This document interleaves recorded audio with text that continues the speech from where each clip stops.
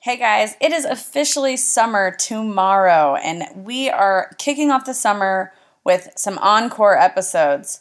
Some of you are definitely new here, and we want to give you a chance to catch up on some of our favorite episodes. This episode is one of the very first episodes, and it is still one of our favorites. This is becoming a podcast for teens and young adults. This is the encore episode, I Will Not Be Influenced, with AJ Packard.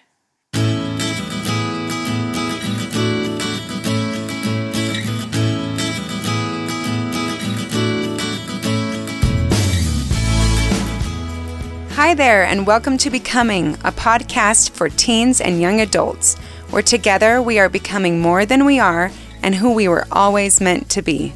Each episode will feature different topics to enhance your growth, help you see the world differently, and discover who you really want to become. We are your hosts, Tani Beardall and Erica Peterson. We will be interviewing guests with unique experiences and experts in different fields to help us get the most out of each episode.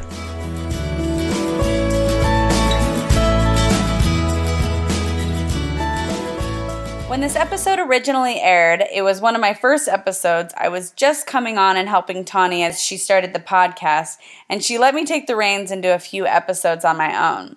I felt really strongly that I wanted to talk about a few things, and they all kind of meshed together. I really wanted to talk about fun and how to have real fun, but then I really felt like I needed to talk about what many teens and young adults consider to be their main activity for fun, which for many is drugs and alcohol use. When I originally did this episode, I gave a lot of statistics about what this really looks like for teens and to show that it really is a problem.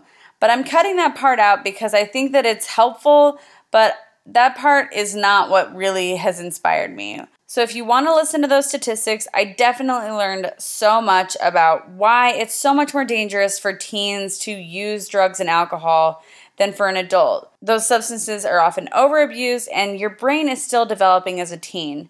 I want to add just a little thought that I did an entire episode on, but I think it's especially applicable to this episode where we're talking about the influence of drugs and other substances. I think that so often we think about those things and then we think directly about peer pressure. And I do think peer pressure is a real thing. It definitely exists. But I think so often it's really perceived pressure. There's not always somebody telling you, hey, you should do this thing, but we see people doing it and we think that we're being pressured to do it. And then we feel like if we don't jump on what everybody else is doing, then we're going to be looked at differently. And so I think that the idea of thresholds is really helpful in this situation. So I want to explain what this is because I mention it later in this episode, and I want to make sure that you understand that idea before we get into this. I also think that the idea of thresholds is so helpful in so many aspects of our life, but I especially love it for this idea because there are so many times in life when we know what's good for us, we know the right choice for like being healthy, we know the best choice, but we sometimes choose the wrong thing on purpose. So the idea of thresholds is that somebody is able to do what they know is right, no matter how many people are doing something different. So for example, somebody with a low threshold, it doesn't take very many people to get them to join in and do that thing. And somebody with a high threshold, there's somebody that it takes a lot of people doing that thing that is maybe not right, but they're going to join in eventually if they have a high threshold. In the Thresholds episode, I gave some really detailed examples of this and have some fun stories that go along with this. So if you're intrigued by this idea, go check that episode out. But the main point is that somebody who has a threshold of 0 is somebody who will do what is right no matter how many people are doing that thing around them. So my specific example was about shooting free throws in the NBA. And basically, when I say shooting free throw, you're going to think of somebody shooting an overhand free throw. But the story was about somebody shooting underhand free throws in the NBA. And so many of you would think, oh, that's crazy. But if you're able to change your free throw percentage from 40% to 90%, if you think about it logically, that is the right choice. But it's very hard to have a threshold of 0 and do something that's the right choice because so many people are doing it a different way. And so having a threshold of 0 is being brave enough to stick to what you know is right. And I want you to keep this in your mind as you see things and as you experience other people around you doing something. You can have a threshold of 0 and you can make the decision that you want to make and not worry about what other people are doing. You just have to be brave and you have to know what you think is right. Sometimes you have to think about it a little bit and decide what you want to do. I decided at a very young age that I was not going to be influenced by any substance or alcohol. It really wasn't difficult for me to decide that I was going to just say no always and not have to decide each time whether or not I was going to participate. But I really knew that I needed to have somebody who had a different perspective and a different experience. I felt incredibly guided to ask my friend to come on and talk about this subject. I honestly had no idea that the outcome was going to be so inspiring. I asked AJ to come on because I had been seeing him post about all these changes he'd been making in his life. He had quit smoking, he had quit drinking, and had started running and finding passion in his life. He was so willing to share his experience and the changes he'd been making, not to show that he was so awesome, but to share with others that you can change for good and that you can make hard choices to make your life more fulfilling and more happy. It was incredibly interesting to me to learn why he even started to make these changes. But what was really interesting was how it evolved for him over time. Things definitely changed for him as he started to see some positive changes in his life. I'm so grateful for AJ's story, not only so that it can hopefully motivate some teens and young adults to not even start trying some of these substances, but also I feel like his story is so applicable to every person, and I hope that you enjoy his story. Here's the interview. All right, guys, I am introducing you to my friend AJ Packard, and I've been seeing his life changing in front of me, and I just had to reach out to him because I just felt like it was an opportunity for all of you to be inspired by his change in his life. And basically, I just have seen these posts about him deciding to stop drinking, stop smoking, and start running, and just have been watching him catch on fire for the last several months. And I asked him to come on here to share with you his reasons for this and how this has changed his life. So basically, this last winter was pretty rough. My mom has physical problems, and I felt like I wasn't able, to take care of her. I got into drinking a lot heavier than I usually do. And basically, I found myself kind of in a mental and physical rock bottom. There was a person that I cared about a lot that I had gotten drunk one night and I had been very mean to. And just deep down, I kind of had a self-reflection type moment, and I realized that this is not where I wanted to be or who I wanted to be. So I actually fell back to an experiment I had done in college where, I was on the cross-country team. And after the season, we had drank pretty hard because that's just kind of what the team did. And my coach decided that because of my behavior, I would get kicked off the team. And, as a sophomore in college, that was pretty devastating. Obviously, running was my identity. So at that time, the only way that I could see myself getting back in the good graces of my coach was to completely quit drinking, cold turkey. And I ran every day that year except for 6 days. And I didn't drink a single drop of alcohol. And that was strictly to get back on the cross-country team. But during that time, I noticed a lot of life changes that naturally occurred. So, as I got into my adult life and I hit this rock bottom, I was thinking about that experience in college, and the light bulb kind of went off. And I was like, all right, I need to buy a pair of running shoes and I need to stop drinking. And it was kind of a random decision. I had a strategy behind it, but I didn't really have the idea that it would go this far. But so, like I experienced before, probably 3 weeks into it, I started noticing a difference. Like my body physically, from not drinking, I felt a level of clarity that I hadn't in a long time, and I felt physically better. I thought I was getting older, but I was really just out of shape. And as time went on, it became more and more obvious where I needed to head with this. So I decided to make a goal. I've never wanted to run a marathon in my life, but I needed something to motivate me because I liked where I was headed. So I signed up for a marathon, and I told myself that I wasn't going to drink until I finished that race, which was 8 months out in October. So from March to October, that was my goal. And as I started running, I realistically started to feel better. It was harder to be sad and have a lot of self-pity when I was seeing results. Physically and emotionally. Yeah, I mean, when you're so drained, I was depressed. I didn't really think that I had any self-worth. I didn't think I was going anywhere. I felt like I was letting a lot of people down. And what happened when I stopped drinking is I got a lot of time to think clearly. And in that process, that's when I was able to recognize, who I was, what I'm doing, why I'm here. When you drink, it's fun at first, and then, you start drinking and you're in a bad mood. Those situations tend to spiral out of control on you, and it just leads to more negative situations and more hurt feelings, which if your vice is to take care of those with alcohol, you're pretty much in a never-ending cycle.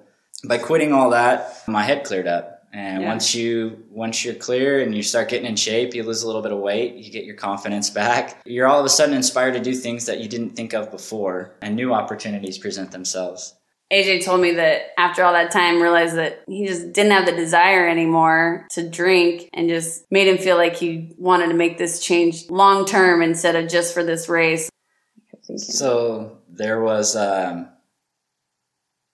basically, I had a victory beer. Oh, yes. And what it was is because I believe in streaks, whether it be running or drinking or whatever. If you quit something, and realistically, what I started to figure out was not only is it at first it was a forced choice in my head. Yeah. I'm going to stop drinking because I need to. Yeah. As time went on, I started to figure out that I loved the identity that I was forming as a sober person.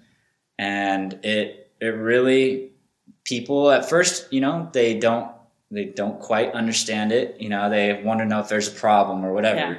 When they find out it's a choice, you'll start to notice that you inspire people just by the fact that you're doing something that you don't have to, but it is a positive change. And I really liked that concept. So as it got further along, the victory beer, the reason that happened was because my cousin, he was getting married, and his bachelor party was a 5-day long backpacking trip up on top of like sheer mountains. Because I knew I wasn't drinking, and I knew that was, kind of a big deal for my cousin, I decided to go up the weekend before we had our 5-day trip, and me and my buddy packed up, the alcohol for that group, and we left it on top of the mountain for them. Well, when they got up there, obviously, we had a week. They drank the alcohol, except for the one beer. I thought I was going to drink again, so I saw my buddy. He grabbed a beer out of his bag, and he said it was the last one. Well, it dawned on me that I needed a beer because I was supposed to save one and drink with my cousin when I stopped the street. So I grabbed the beer, and so I packed that down, and I put it on my shelf when I got home. And the thing was, I told my cousin that when I finished the marathon, I would have that beer with him. And I thought that was kind of a cool way to say, this is important to me that I stay sober for your party, but, I'm here with you. I'm doing everything that I would without drinking. It's what it is. And so as the marathon got closer, the hiking trip was middle of the summer, and the marathon was in October. So there was another couple months after that of not drinking. So when I finished the race, I had the beer in my truck, and I literally didn't want it, at all. I didn't want the taste, and I especially didn't want the feeling of being drunk, because for the first time, I'd actually developed a lot of confidence in being sober. Yeah. And when you form your identity around, say, being able to drive anytime, any place, you need a ride, I can take you there. Yes. As opposed to, no, I can't because I've had 3 beers. Right. Those things no longer exist. And, this was all kind of flashing before my eyes as I was holding that beer, and I just didn't want it. Yeah. So I realized would rather not drink at that point, which was kind of a cool moment for me because now it wasn't forced. Yeah. Now it was a choice. You changed your identity and became more authentically you, which is what we're encouraging here. It's about being who you are instead of being something you think you should be. And I love that. Last thing I really want you to share with everybody is having a passion to help drive you to make changes in your life. So passion is big with me. I've always believed that. In fact, I truly believe that's why I'm still alive to this day. I'm a very passionate person by nature, which is why I got into the rock bottom situation, because for every positive, there's a negative. Yeah. If you're known for being extremely positive and passionate, your depressions are going to be very dark, very deep. And that's what happened to me. The reason I believe in passion is it's kind of a focus thing. Basically, if you have two people that are doing a task, one person is passionate about it and the other person doesn't care. 9 times out of 10, the passionate person will put out better work, a better product. It'll be a more effective use of their time.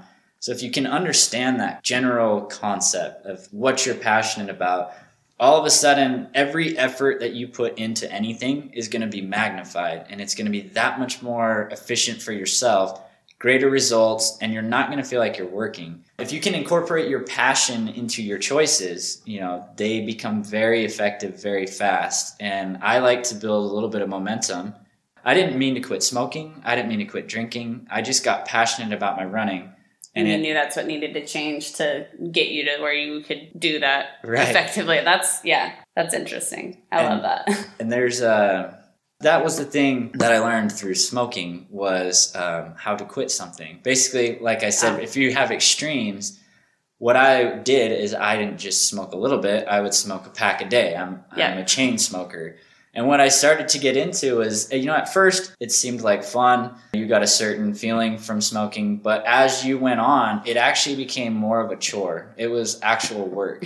I remember distinctly sitting outside in the winter and just freezing. And every time I was finished with a cigarette, I felt like I did more work than the craving itself did to me. Yeah. And at that point, I started to rationalize, like, why am I doing this?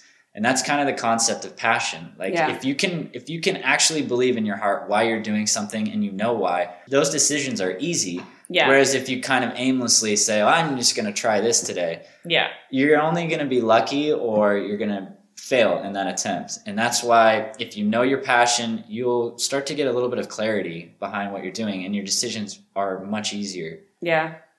Having real clarity and making these decisions, not based on the influences around you, based on what you feel like is really right for you. And AJ, he's the type of person that is like the movie Yes Man, where he just says yes and tries all these things and is game to do a lot in life. And I feel like because you've made these changes in your life, you're going to have so many more opportunities open up to you because you're not homebound since you're not drinking. You got so much more life that is to be experienced now.